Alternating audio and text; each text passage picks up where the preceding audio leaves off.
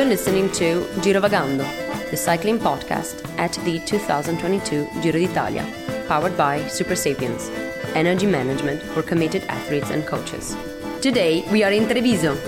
Kotce čitene kotce vištine, nus pigude šikora, kotce čitene kotce vištine, nus pigude šikora, se non mangiano le femmine.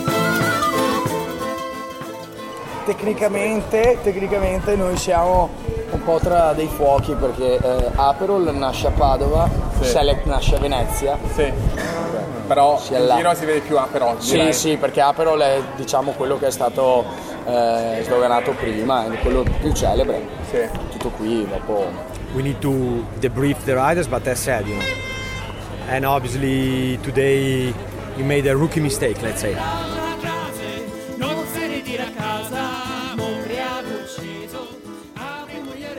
Well, Brian, before I ask where are we, Brian, we heard there from a team manager and were threatening to pull someone's ears, as they say in Italian, give someone a bit of a tirata delle orecchie, one of his riders. Do you know who it was, Brian? The rider or the team manager? The team manager, someone you know well. I think it's actually someone that I hired originally. It must be Luca Guacilena. It was of Trek Segafredo. Actually, Luca was being a bit more diplomatic. And talking of diplomacy, well, we might need a diplomat to settle several issues tonight. One is, what is the real Spritz? We're in Treviso, a place where Spritz is often drunk. And we heard also from our waiter here this evening bringing us a Select Spritz. Now, this is the mythical Select Spritz we've been talking about on the podcast for several years, and this is the original, really, and best. Well, the Venetians would certainly say best. Invented in Venice, but our waiter there was talking about the conflict between Aperol Spritz, invented in Padova, Select Spritz, invented in Venice. Treviso is kind of in between. Yeah, it's stuck in the middle, isn't it? And, well, that's one sort of gastronomic conflict that we're going to talk about tonight. The other one involves a dessert. When I say that we're in Treviso, some people might already guess what we're talking about. Anyway, to resolve all of this strife, all of this conflict, including the daily strife there is between you and me, we've called on the acting ambassador of the United States, Thomas Smitham, who is an old friend of the podcast, or an old friend in the sense that we met you, Tom, last year in Cittadella, not far from here, and you've dropped in on the Giro again, and it's an absolute delight and a privilege to have you here, and you're also enjoying a lovely Select. What's the verdict on that, first of all? Well, Daniel, thank you very much. And Brian, very nice to meet you. I'm a big supporter of the Select because it's in between the Aperol and the Campari in the bitter-sweet spectrum. So I'm a big supporter and often wind up with a Select when I'm in Treviso or Vicenza, this area. So it's also, chaps, bright red. It's the colour of Campari. That could bring us to another Spritz that's drunk in Milan, but I've had an idea, and this might be completely misguided. It's probably misguided. To start importing Select to the United Kingdom. Do you think that I could make my fortune by doing that? Because Aperol has really taken off in the United Kingdom. But I think that's an excellent idea, because apart from the fact I don't live in the United Kingdom. There is that. But I think because of everything is about origin, originality, like something being original, something, a sense of place. Which I think, especially in Italy, but also elsewhere, I think that's really what Italy imports or exports. It's the sense of something being from a specific place. And so I think you could make millions here, Daniel. About 5 minutes have gone already in the podcast. 3 minutes, 6 seconds, and we haven't mentioned cycling yet. Chaps, we're going to have to get onto that in a minute. But Brian, first I would like you to describe in forensic detail the scene where we are. So we're in Piazza Ancellotto in... you can't really say that Treviso is underestimated, but it's every time I come here, I realize what a lovely place it is, and this place that we should really visit more often, even if there wasn't a bike race on. There's such a nice atmosphere here, friendly people, quite relaxed for northern Italy. I like the accent. It's one of the accents that you do best. I heard a lot of... Today we were talking about the mannerism, the sort of affectation. You could say that some people have of saying "listen" always in conversation. Look. Yeah. We always make we always laugh at, very good-naturedly, at Matt White, who always, and Australians in general, who always say look at the start of every sentence. Today I just kept hearing guarda, guarda, guarda, which is sort of Venetian dialect for look. And I would probably slightly prefer that dialect to the one, if now that we're talking about the great divide between types of Aperol, I probably prefer that to the Padovan accent. Brian, it's time to talk about cycling with Tom first, because he was our on-course reporter, as well as being our diplomat, our ambassador in residence for this evening's podcast. We sent him out on the course today in a car ahead of the race, and we expected a full debriefing, again, a very forensic we've been synthesis of what happened. We've been a bit nervous about the tail of the tapper. We've been struggling with the tail of the tapper, so we've enlisted you, Tom. What can you tell us about your day with your wife out there ahead of the race? I was hoping that you guys would do the tail of the tappa, and then I could just come in with a couple of comments. Here's what happened today. 4 riders got away, and they stayed away, and one of them won, and then the bunch was split behind and came in pieces. There you go. There's my tale of the Tapper for you today. A fantastic non-political tale of the Tapper. But more generally, before we do get to the official tale of the Tapper, which tonight has been palmed off, delegated to Lionel, who's back in not Watford, how was your day generally on the roads of Valdobbiadene and Prosecco and the Veneto? So this is the second time that I've gone within the race. Last time I went on a mountain stage. What was beautiful about this is you're going through the wine region of Italy, or the Prosecco region. Brian can correct me on all the wine references I'm about to make. But it was a beautiful stage. It was surprisingly interesting because there were these little hills that were full of people along the course.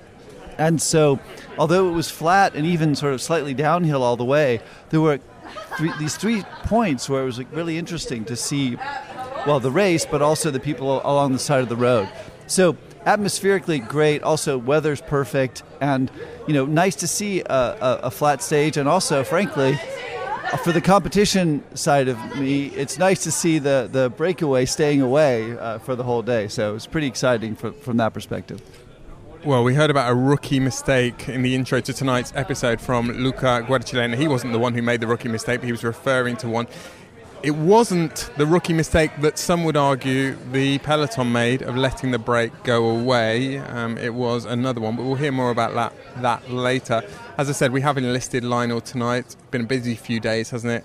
Brian, we're getting to the end of the Giro, and I think, Lionel was keen to get involved again. So we're going to go almost live to Not Watford for the Tale of the Tapper.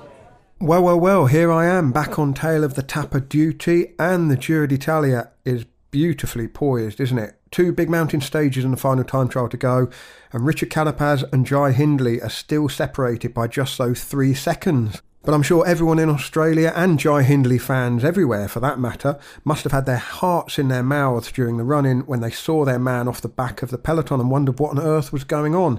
Fortunately for the Bora Hansgrohe rider, it was a puncture inside the final 3 kilometres, and so even though he finished behind the Carapaz group, he was given the same time and doesn't lose ground overall. The same can't be said for João Almeida, because his Giro was curtailed this morning. The Portuguese rider was lying 4th overall, but tested positive for COVID and had to pull out of the race. The stage itself was a curious affair, 156 kilometres to Treviso. We've had the food stage, we've had the wine stage, this was the tiramisu stage. There was a 4-man breakaway that was never given much breathing space, and yet the peloton failed to reel them in before the line. On the face of it, it looked to be the classic doomed break. Dries de Bont of Alpecin Fenix, Davide Gaburo of Bardiani, Magnus Cort of EF Education EasyPost, and Eduardo Affini of Jumbo Visma.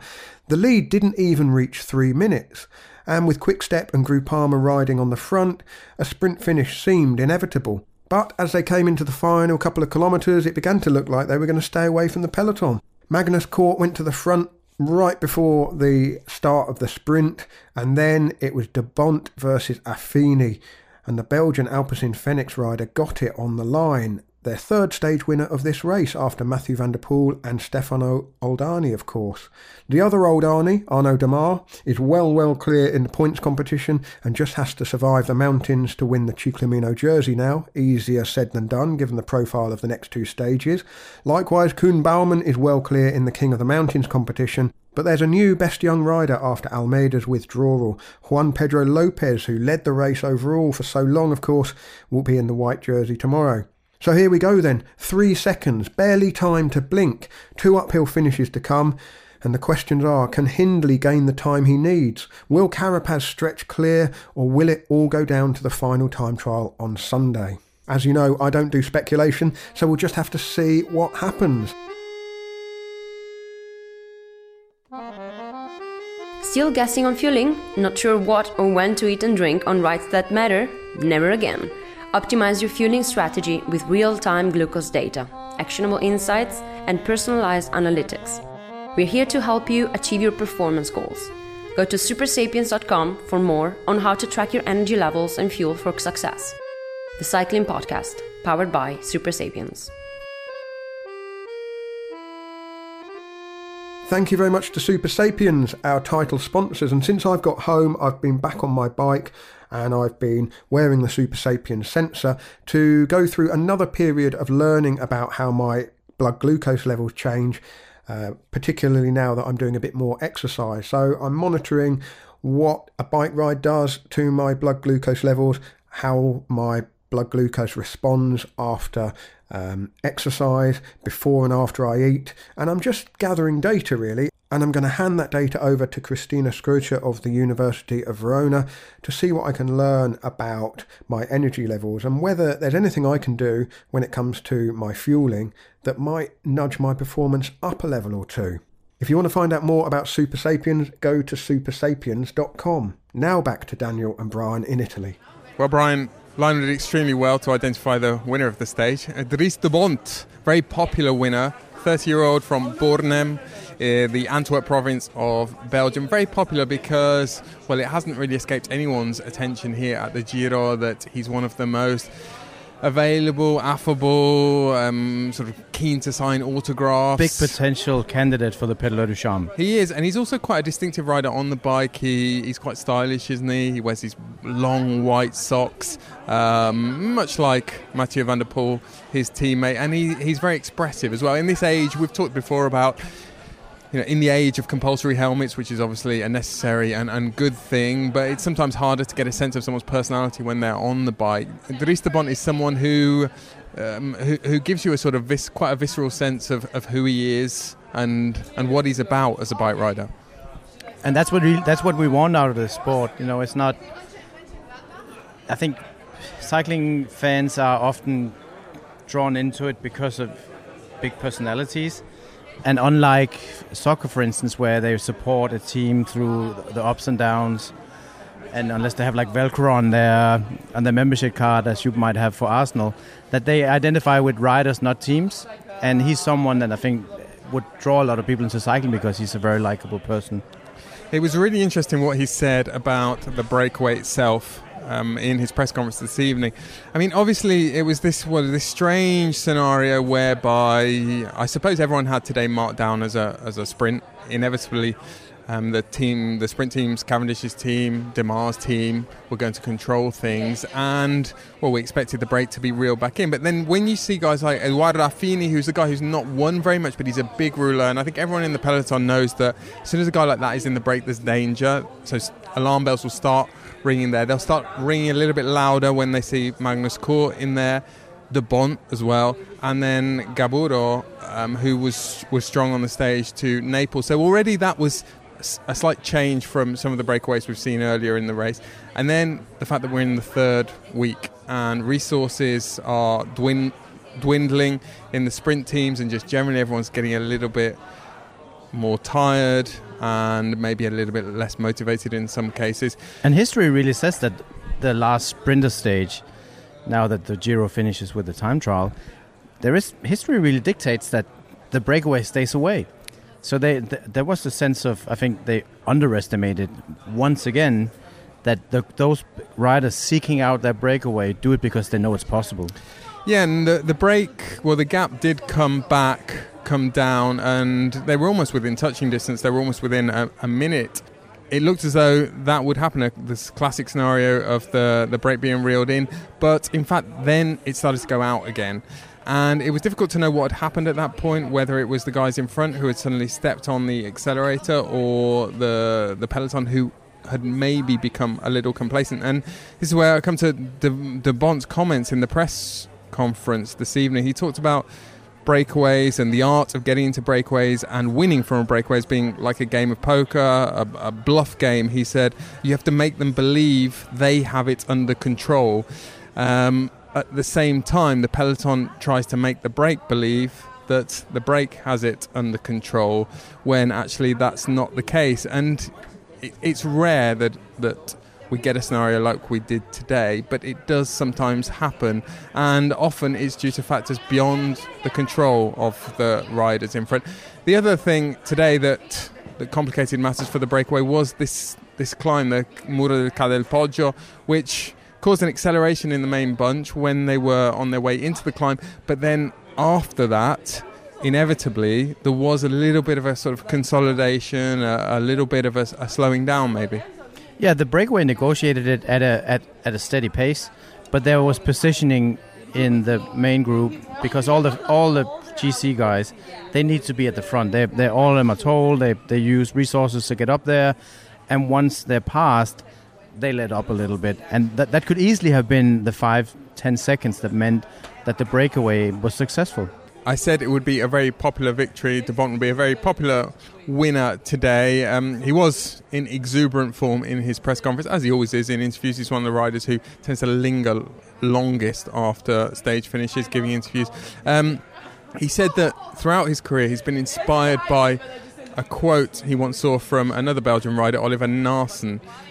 He says Naassen had once said, you have to fight with your heroes until they become rivals. And he said that this has sort of provided motivation and inspiration throughout his career, and indeed Naassen is now one of his rivals. He's a huge Tom Boonen fan as well. He's from very close to where Tom Boonen grew up and raced, and of course now he's in this Alpecin Phoenix team, which is really developing, growing, getting stronger with every race, it seems. And he's never going to be a prolific winner with the characteristics that he has, but he has this role of being able to get in breakaways, trying to win stages in the fashion that he won today, but then he's also a valuable domestique for the likes of Mathieu van der Poel and Tim Merlier. It would have been a historic win if Danish Magnus Kort had pulled it off, which he was pretty far from doing, because he would have been only the second Danish rider to have won a stage in all of the 3 Grand Tours. And it's almost 30 years. 30 years have passed since that happened the last time, 29. And what rider would that be, Daniel, that some 30 years ago finished that coup of winning a stage in each Grand Tour? Rolf Sorensen? Nope. Well, it wasn't Brian Nygaard, I don't know that. No. I mean, Bjarne? No, I doubt it. Jesper Skibby, really? Wow. He stuffed up the sprint, though, didn't he? Yeah, he did. He stuffed it up in the sense that my impression was that they were preoccupied with the peloton coming from behind. The peloton got with a kilometre to go. It was about 15 seconds, wasn't it? Yeah, and then it wasn't Kort went to the front early. I think you and I talked about that before we started doing the podcast here tonight, that he pushed a little bit to make sure that they had that gap, and then he wanted to establish his sprint on top of that. And I think he tried to do too much, and as you said also initially, he was one of the big engines in the breakaway. The rider who was just edged out at the finish line was the Italian Edoardo Affini, and I spoke to him shortly after the finish today. Eduardo, if we looked at your power file for today, would it be pretty constant? Because the gap went up and down and up and down. Yeah, the first part I would say really high power to make the break, to get the gap, and then we together we decided to take it easily and gamble a little bit with the bands to see what they were going to do, and just before the frontal climb, we decided to speed up and try to gain time. actually the plan worked out pretty well. And then we went always all together with a good, working together with the same goal, try to win the stage. And unfortunately, I found Dries faster than me, but chapeau to him. When you saw Magnus Kort leading out the sprint with 500 or so to go, did you think that's perfect because at least I can come off his wheel? Yeah. As I said before, I'm not really fast. Especially, I'm not really explosive in taking up speed, so I need a long sprint. And it was perfect to have coordination in front of me and trying to get a bit of slipstream, and then just follow my instinct. And I decided to go at one point, and I think it was Alpha Wheel faster. Which was the last sprint you did?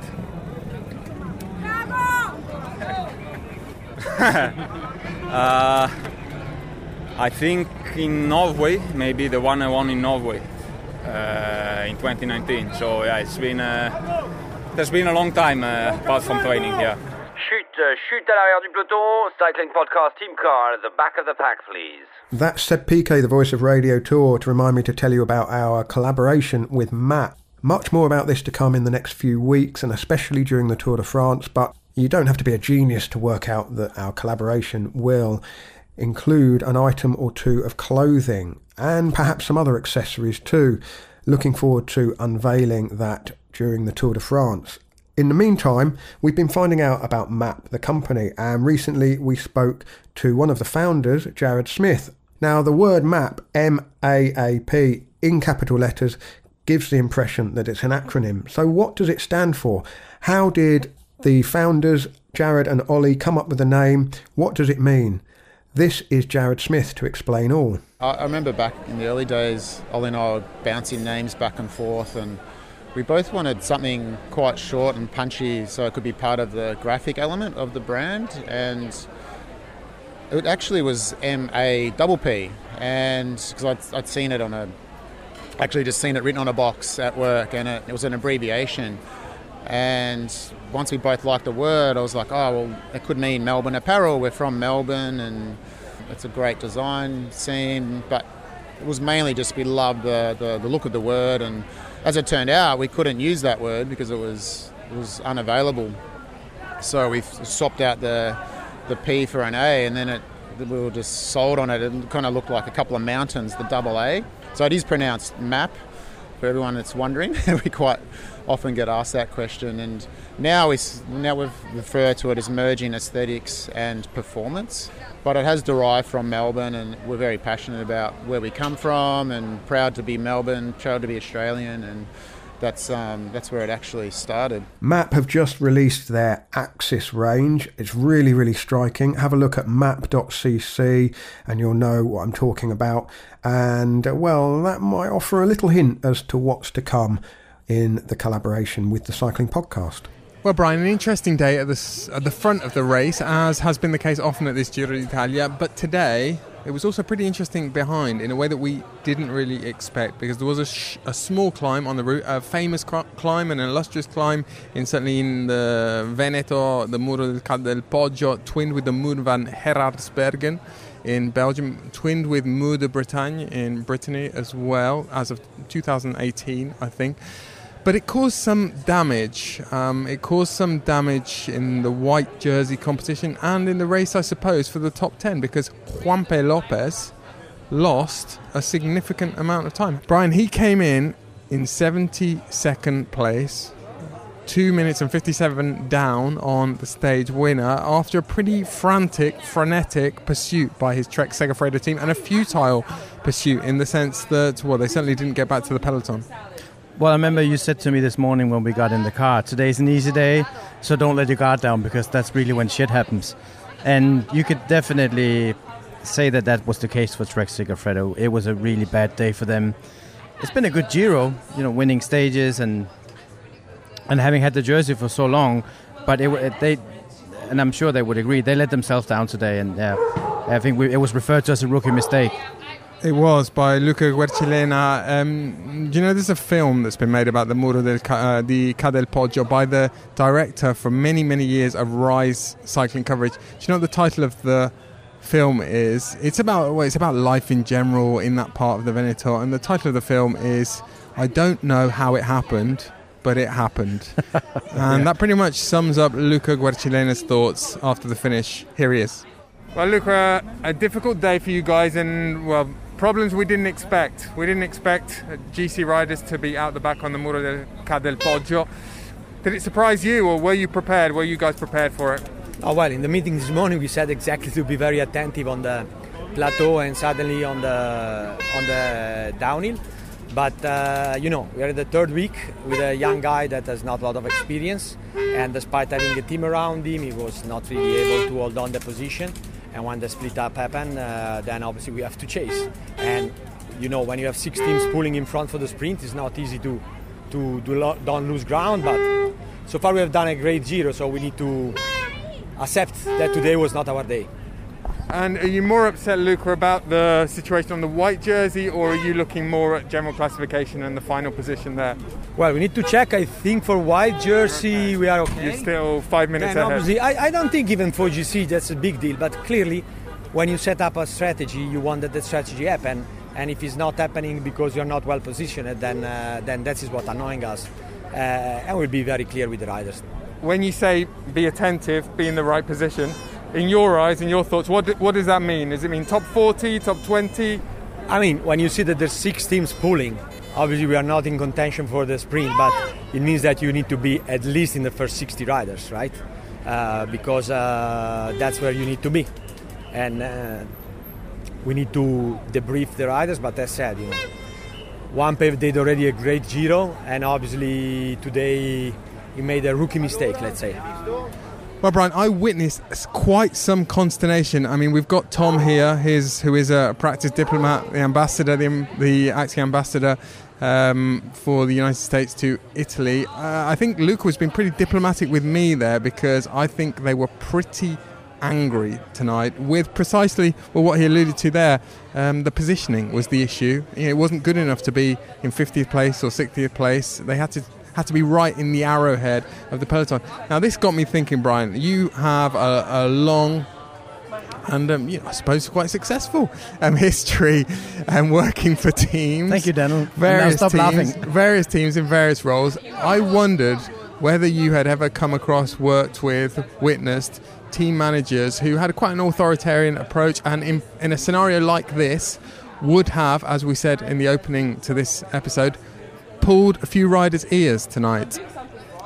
Well, I can't remember having witnessed, thank God, physical violence, but frustration. That's not what I was saying. Well, have voices. Do voices get raised on a regular basis? Of course they do. Of course, and I think they should also. You have bike riders who struggle to, sometimes interpret situations. It's the last week of a Grand Tour, and as you said this morning, you shouldn't put your guard down. But sometimes mistakes are being made. And often it's the riders who raise their voice, especially after a stage, at this point in the race. And it can be approached in different ways. Sometimes they kind of need to let off steam, throw some things around, hopefully not too often the bike. It could be a helmet, it could be something else, and that sometimes helps. I've seen those situations being interpreted differently from different types of management. But sometimes it's also important that the management let the riders know, and I'm sure they do, that a situation wasn't done well enough. How can that happen? What happened today? We know, and we've lamented the fact, mainly for selfish reasons, because it leaves us waiting to do interviews for longer, but we've talked about the fact for several years that the briefings now in the team buses before stages are long and are forensic and are fastidious, and they watch videos, they go on Google Earth, and there was only one real critical point on today's stage. So that message would have been communicated, it would have been re-emphasised, and yet it still wasn't, I suppose, respected, heeded by Juanpe Lopez. How does that happen? Well, first of all, I agree that it's not complex. There's no riddle to figuring out what to do at a certain given point of a bike race. But this is the Giro, and it's been a hard Giro. It's been a warm Giro. The riders are tired. And sometimes there's a domino effect if one bad judgment has been made or one bad call, and all of a sudden you miss a wheel. And there's a reason why they keep, in a very repetitive way, saying, this is the third week, it might look like an easy stage. This is exactly now that you really need to be careful.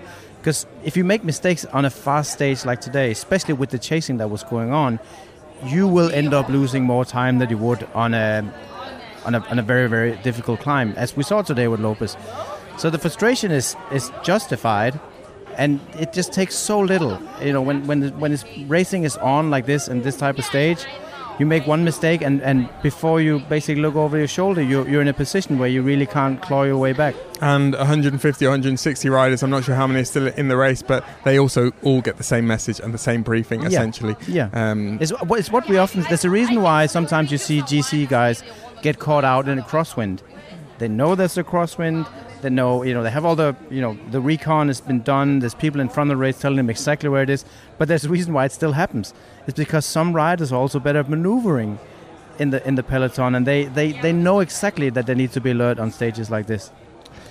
Brian, it wasn't the only change on general classification, because this morning João Almeida dropped out of the Giro d'Italia. He was in 4th place overall, and he had tested positive for COVID.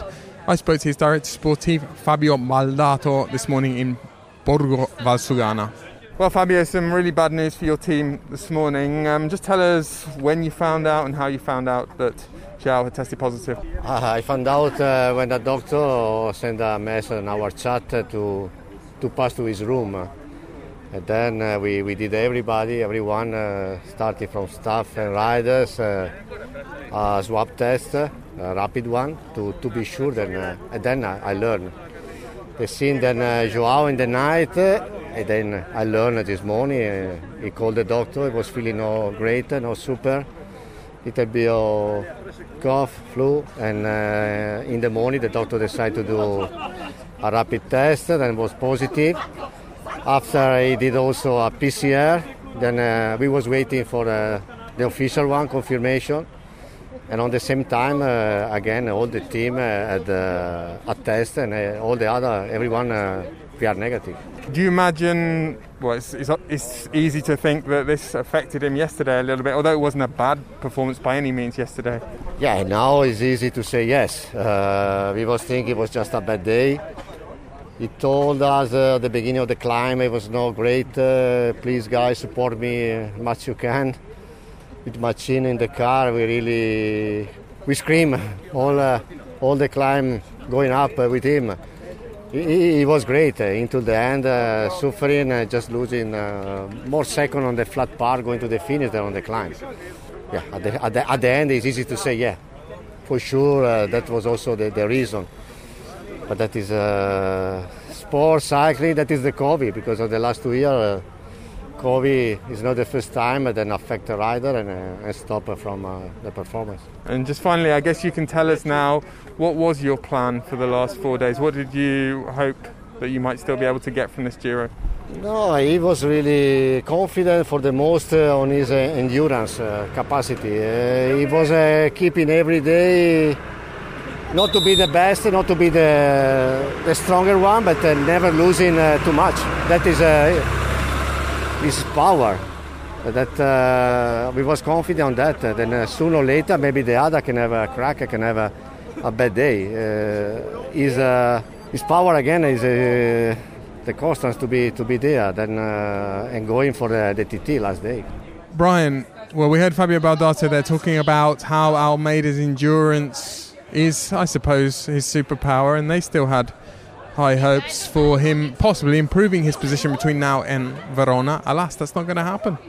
No, I've been very impressed by how he's been able to negotiate the setbacks or the many times he's been dropped out of the favorites group, because you need to really keep your head in the game when you see those guys drifting away whilst you're still entertaining hopes to be in the podium. And I think he's been really good at that, but at the same time, it has to be said that he wasn't one of the best riders in this race, and he was starting to look less and less of a threat, either for reasons that had to do with his shape, or as we know now that he was probably at the verge of being sick with the COVID virus. We also know now that, as well as being the acting American ambassador to Italy, Tom Smitham is the president of the João Almeida fan club, as he's just revealed off mic. So not officially, but first of all, I'm very sad to hear of anybody who has to leave the race because of health reasons, and it's a reminder that COVID is still with us. But I was impressed with the way he hung on in the last few days, where even when he was dropped, he made his way back and he kept the gaps, to under a minute. So, fourth position, he's still competitive. And I think that, you don't know what's going to happen over the next 3 days, but he was obviously in the top 5, and, that's a competitive place to be in this Giro. The Cycling Podcast at the 2022 Giro d'Italia is supported by Science and Sport.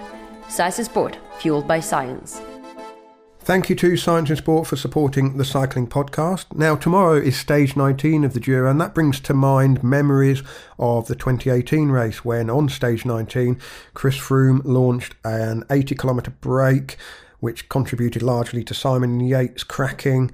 Froome started the day 3 minutes 22 down on GC and eventually won the Giro d'Italia. And it was a significant day in the development of Science in Sport's Beta Fuel, because Team Sky's riders had tested it and trialled it in warm-up races and at training camps earlier in the year, but the Giro d'Italia was the first time that they had really used it in a major competition, and obviously the first time they'd used it in a Grand Tour. And the idea was that it would enable the riders to consume a lot more carbohydrate than they ordinarily would without having to eat a lot of solid food. So the carbohydrate intake was up, and that was particularly important during these back-to-back mountain stages where James Morton, who was the nutritionist working with Science in Sport and Team Sky, estimated that the riders would burn between 4,000 and 6,000 calories on each of those mountain stages, and so carbohydrate would be really significant and vital source of fuel, and the Beta Fuel enabled the riders to consume that carbohydrate in a much more efficient way. Now, of course, Beta Fuel is available for everyone who rides a bike, and if you would like to get some, you can get 25% off at scienceinsport.com using the discount code SISCP25. Well, Brian, we've got not just one, but two very important guests with us this evening at this point in the podcast, because we've moved from where we were having our select spritz to a very famous destination in Treviso. We've been here before, Le Beccherie in Treviso, which claims to be the inventor of tiramisu, as explored in the Cycling Podcast in great detail in 2018. And we're joined by Andrea, who works here. Andrea, what has happened in the world of tiramisu in the last 4 years? Cosa è successo? L'ultima volta quando siamo stati qua c'era stata la Coppa del Mondo, c'era il conflitto con Tolmezzo, poi sappiamo che purtroppo è morto il signor Campaiol, quindi facci un breve riassunto degli ultimi 4 anni nel mondo del tiramisù. Ok, in realtà nella sua consistenza non è cambiato nulla, nel senso che So in general nothing has really changed if we look at the fundamental things about tiramisu. La ricetta originale è comunque stata codificata qui e nel tempo, in questi 4 anni, l'abbiamo un po' solidificata. So we solidified that the original recipe for tiramisu stems from here. E abbiamo però avuto la fortuna che in questi 4 anni è aumentato appunto la voglia di assaggiare il tiramisù e la sua ricetta originale che qui è nata. And we've noticed grazie a noi, credo. Magari. So we've also, grazie anche a voi. What Andrea is saying is that we've also noticed that in the past 4 years there's been a growing interest in coming to taste tiramisu from where it originates. Beh, come dicevo 4 anni fa, la forza del tiramisù è che comunque è un dolce povero, che lo si può fare in tutto il mondo e la sua forza è questa. So the strength of tiramisu is that it's a dessert for even for poor people. Anyone anywhere can make tiramisu. It's the dessert of the people. Mi dica una cosa, la guerra con Tolmezzo è finita? La guerra contro il mezzo non è mai iniziata, nel senso che È stata una diatriba che comunque è nata per via di un nome, che era un nome dato a un dolce che era comunque differente da quello che è l'originalità del tiramisù, però giustamente glielo diamo, nel senso che è vero che avevano dato un nome. He says at the heart of it is not a real conflict because there was a dessert by the same name, but the substance of the dessert served here and of which la ricetta che tutti conoscono è nata qui, è stata codificata. The tiramisu that everyone knows comes from here. The name had been used for another dessert from another place, so and that's why he's saying it's not a real conflict because the substance and the real ingredients of tiramisu are from right where we're sitting here. We'll get back to the cycling and we'll be tasting the tiramisu shortly. Grazie mille. Grazie mille. Grazie. Well, Brian, I mean, we could talk for hours about tiramisu. We haven't got enough time to resume to sum up the long and quite fractious story of tiramisu.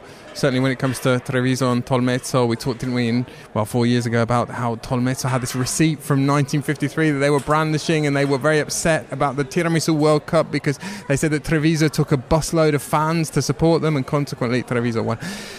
Brian, will this Giro d'Italia over the next few days, will it be as keenly fought as the Tiramisu World Cup? Because, well, as we said, things are pretty much unchanged, in spite of the fact that Jai Hindley came in behind the main peloton today. He had a mechanical in the last 3 kilometres, and we've got this really mouth-watering battle, three-way battle between Landa, Hindley and Carapaz set up for the weekend. Yeah, I have nothing bad to say about how potentially fantastic this last weekend could be. People really sometimes decry that there isn't, the riders who are missing here, why aren't, there's some favorites who've, gone home because of illness or crashes. But with the layout of the last part of the Giro, and especially the big stage in the Dolomites, which I'm looking forward to in a very, very big way, I expect that to be a big race. I can't really see what the issue is with this race being boring, because we can talk about that in Verona.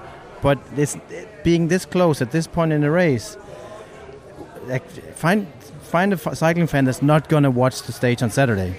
Do you know what we should do tomorrow, Brian? We should come up with a list, a sort of top 10 of the closest Grand Tours ever. There have been a lot in the last few years. It was quite rare until very recently for Grand Tours to be decided by fewer than 20 seconds, but it's become more common. Brian, Jai Hindley is a really intriguing ingredient in this battle for the top 3, or battle for the Maglia Rosa. Of course, he came very close 2 years ago, and I suppose he's the surprise, although there was that precedent, partly because he's had a difficult 18 months or so. This morning in Borgo Valsugana, I spoke to his coach, Hendrik Werner, about how surprised, how delighted Bora Hansgrohe are with Jai Hindley and how confident they are going into this weekend. So Hendrik, this is your first year working with Jai Hindley, and it's obviously going really, really well so far after a difficult year for him last year. But tell me about your first impressions of him, particularly as an athlete, but also as a human being. Actually, I have to say, in Sunweb, I already worked with him 2 years, and so I was not his responsible coach there, but I spent altitude tech camps, and for sure I knew where I'm at and who I get to work with. But I think now I even realize a bit more layers of his personality here in the Giro as well, and that's pretty exciting. And as an athlete, what do you see as his main sort of superpowers? I mean, he's obviously an amazing climber, and that's down to power to weight ratio, but sort of digging a little bit deeper in terms of, I don't know, whether it's lactate tolerance or what are his main strengths as an athlete, as a sort of physiologically speaking? Yeah, I would say, also back in the days already, we did all the testings and critical power testings, and he wasn't in particular the guy who always was shining there at the top, like the outstanding, let's say, 3 or 4 minute comparison to all the others. But there was such a resistance to fatigue, and also when you look back in the days how he developed over the course of time, and how much he was even developing during that race. that I also said, like, maybe if you get his number and you just purely look on, oh, that's a 3 minute, that's a 10 minute, for sure they're outstanding. But they are not like, oh, you don't get this from anyone else. But the fatigue resistance and the how much and how often he can do it repeatedly, I think that's something outstanding. And then if you look on how he's developing, also what we see here, that's probably also one of the factors why we signed him home. Why we had so much trust in him. And on long climbs as well. I mean, Jens Zemke said to me the other day that in this week we would get slightly longer climbs. So I guess over sort of 30, 40, 50 minutes as well, he's pretty outstanding. Obviously, yeah. I would say, like, the punchy stuff, probably you would first thought that he lacks a bit there, but also we worked on it this winter and put some intensities in there, and I think also we see it back now with the sprints. To be honest, I'm also a bit surprised, but I think it's also because he has quite something over in the tank that he does sprints like he do. But on longer climbs, I've no doubt he looks so stable, and also he had quite a good winter. Yes, I have to be honest that after Liège there was a massive setback, and it was already a big success to bring him here healthy. That was already halfway then, because it was really quite some question marks behind it. But now I think all the question marks subsided. And when he did join in the winter, was there any big change that you tried to implement, or was it just a question of getting back to where he had been in 2020 and following a similar formula to the one he'd probably followed then? Yeah, I think when I had the first talks with him, because I also talked to his recent trainer and asked him what he learned and what probably didn't work, the biggest fuck-ups or whatever, but also it was quite a good mix with him and his old trainer. So actually I reached out and... Who was that, Hendrik? That was Dio Zanders, and he also valued him really much, but I also wanted to learn from this experience. And we also said, like, I mean, everyone has strengths and weaknesses, and you can focus on the weaknesses, but they always come also with a price. And you also have to be willing to pay this. And I thought, like, I think it's more wise to strengthen strengths than to strengthen weaknesses and pay the price. So we basically went back to his strengths, and for the long climbs to also strengthen this even more, and putting some sparks also for his dynamics of sprints, but not going too crazy for the weaknesses. And I think it pays out pretty well. Yeah. I guess some might say that, as is the case for most climbers, time trialling has been a bit of a weakness for him. Where are you at in terms of the testing he's done, the work he's done on his time trialling, and obviously how confident you are about Sunday? Yeah, that's true. I mean, it was especially in really fast time trials and connecting, let's say, the power to the kinetics. So putting power in that special position, but much more combined with high speed. And honestly, if I also look on Sunday, he did, to my understanding, and also from where we came from the time before, already good starting time trial. It was not crazy, but for the circumstances and the context, it was already promising. And we put quite some work in there and also tried to work on this, combined with the speed. On Sunday, I think it's a bit different kind of thing. So first of all, we have the fatigue creeping into the legs of all the contenders, in his legs as well. But I think he's dealing pretty well at the moment. Next to that, you have pretty technical part, and he's pretty good in cornering and in handling his bike. But you also have a massive part in this uphill part. And I think this also plays into his favor. I have to be honest that for sure Carapaz is a really good time trialist, and he has a lot of experience how to do it also in a Grand Tour. And also if you look to Landa, he also did quite a good time trial. So I think it will be super exciting. I wouldn't necessarily say this one is much better than the others. I think it's pretty balanced. But honestly, how I saw him moving on the bike, his confidence, and also that he put some work in there, and looking on the profile, I'm not afraid of that. And very last thing, Hendrik, in your heart, are you confident about the next 3 days, but particularly the mountain stages, because we've seen they're so even, these guys, or they seem to be, but what we don't know is whether one of them has something left that they haven't quite shown and they will show over the next couple of days. Are you confident? Yes, I am. But honestly, it's not a saying. It's really big. I mean, there's quite some ease and a pretty easy approach also within the team, and I think we managed pretty well to keep this. And if we just keep on the things we're doing anyway already for 2.5 weeks, and just staying in this routine and also seeing how he was moving on the bike. I mean, you can never plan how the next days plan out, but the intention is clear, the confidence is there, and all the rest, that's also not up to us. So our attitude, I think, that's clear, and let's see. Well, Brian, Tom, I don't know about you guys, but I thought Hendrik Werner sounded pretty confident there, but Carapaz looks very confident as well, doesn't he? I'm intrigued by this comment that he made yesterday, that he doesn't think tomorrow, with this very difficult penultimate climb in Slovenia, he doesn't think it's going to make much difference to proceedings. But at this point, who do we think is going to win this Giro? Tom? So I'm a student of the Cycling Podcast enough to know that the Cycling Podcast does not make predictions. So I'm going to be neutral on that part. What I think is interesting is how close it is. And I mean, I remember when Ryder Hejjedal won, in 2012, and you correct me on the year, but when Menshov, kind of fell down in the final time trial in probably 2009. So it makes for a very exciting race, and the fact that the top two are separated by 3 seconds, and anything could happen to those two, and then you've got Landa and don't forget Nibali, 5 minutes down behind. So I'm going to let you guys make the predictions, and I'm going to stay neutral.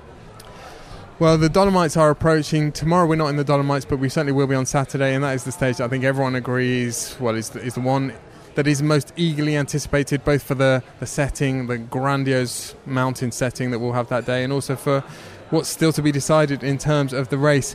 Now, the Dolomites was somewhere that our beloved friend Richard Moore loved to visit every year. It was generally Richard who did the northern swing of the Giro with me, so we did the Dolomite stages together on numerous occasions. I was going to save this clip for tomorrow, when we will be just on the eve of the big Dolomite stage, but sort of in honour of the fact that Richard didn't have much time for us talking about Tiramisu in 2018 and wanted to sort of move hastily on to other things more related to the race. Tonight's Giro del Buffalo is going to be the Buffalo in the Grand Tour Diaries, or for the Grand Tour Diaries, that we published as a book in 2018 and later as an audio book, talking about the Dolomites. Il Giro del Buffalo, remembering Richard Moore.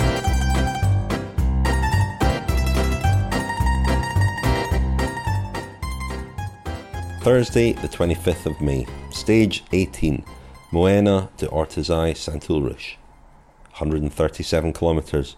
Stage winner, TJ Van Garderen. Pink jersey, Tom Dumoulin. Hands down, this is the most beautiful stage I've ever driven in a Grand Tour. We set off through Kanatsai, where yesterday's stage finished, and then begin at a point I can't really determine to climb the Pordoi Pass, winding up through the trees, emerging on a plateau and stopping at a restaurant that stands there all alone. It's magical, the light, the colours, the sense of being somewhere other. The Alps might be like this if there were no people and it wasn't so overdeveloped, but it still wouldn't be as lovely on the eye, and it's difficult to imagine the air being as pure. I was first over the summit there 5 times, said Fausta Coppi of the Pordoi Pass, maybe because whenever I was in that area I could breathe beautifully. The road itself, transporting us through pine forest to this point, is sheer pleasure. 27 hairpins over 11.8 kilometres to an elevation of 2,239 metres. It's not ridiculously steep, at most 8%, making it enjoyable to drive, and I can sort of easily imagine cycle. At the restaurant, there's one other vehicle in the car park, the gleaming white Skoda of L'Equipe, with that familiar logo, tall, red, gently slanting capital letters emblazoned on the side. It is, as Daniel notes, one of the great brands. But something else struck me as we approached the car park and spotted the L'Équipe car sitting there all alone. The timelessness of this image. I could imagine the L'Équipe car stopped here during a 1960s Giro, its journalists and their driver inside the cafe, sipping their coffee and smoking their galwas. That's something else that hasn't changed about L'Équipe. They still have a driver to ferry the writers and keep the car looking immaculate. The journalists here are Gilles Simon, the cycling editor, and Philippe Brunel with his shoulder-length black hair, who wears the same outfit every day, skinny black jeans and tight black t-shirt, sometimes with a black pullover slung around his neck, as is compulsory for Frenchmen of a certain age. He is 61, but could be in his mid-40s. He's been writing about cycling for 38 years. Today, the three of them sit at an outside table with their driver, drinking coffee, not smoking, but doing something almost as bad for a Frenchman's health, discussing the prospects of Thibaut Pinot. Well, it brings back memories hearing Richard's voice. I remember distinctly meeting him and you last year. And it's one of these strange things where if you see social media and you've heard about Richard, it's amazing the effect he's had on people, even on those he's met in a short time. And that was the way it was for me and my wife after just meeting him. And we're all very, very sorry that he's passed, and wanted to extend our best wishes to him, to his family, for his passing. Thank you, Tom. Well, chaps, Richard would not approve of us spending more time talking about tiramisu this evening, but I'm afraid our tiramisu has arrived. It's a very unusual time of day to eat tiramisu, certainly as far as I'm concerned. Never mind 11 o'clock cappuccinos, it's 8 o'clock and we're about to tuck in. Brian, first impressions. Tom, first impressions?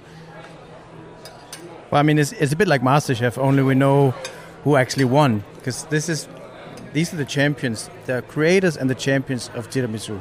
Extraordinary stuff. I think in honor of Richard Moore, I'm going to declare it nice. Doesn't get any better than that. That's a very convenient last word. But Tom, I will just ask you, you've spent quite a significant amount of time in Italy now, and this whole polemica about the tiramisu is very reflective, it's very sort of symptomatic of a lot of things in Italian life and a lot of things we love about the Italians, isn't it? Well, I follow that mostly on the politics side, and that's what makes politics here interesting, because there's a dispute every day, and, you know, hopefully Italians work through their disputes through the political process, but it makes it interesting for an outside observer to see. And yes, you see this reflected also in the food and in the the football teams. Well, it's been a privilege to have you with us, Tom, and I suggest we go out this evening, we sign out with a toast to the Campeol family, Aldo and Alba, who sadly passed away a few months ago, and to our great friend Richard Moore. Salute. Right. The Cycling Podcast was created in 2013 by Richard Moore, Daniel Friebe and Lionel Byrne. Let's talk about Medi-Cal. You have a choice, and Molina makes it easy. So let's talk about making your life easier, about extra help to manage your health. Nobody knows Medi-Cal better than Molina. Visit meetmolinaca.com. Let's talk today.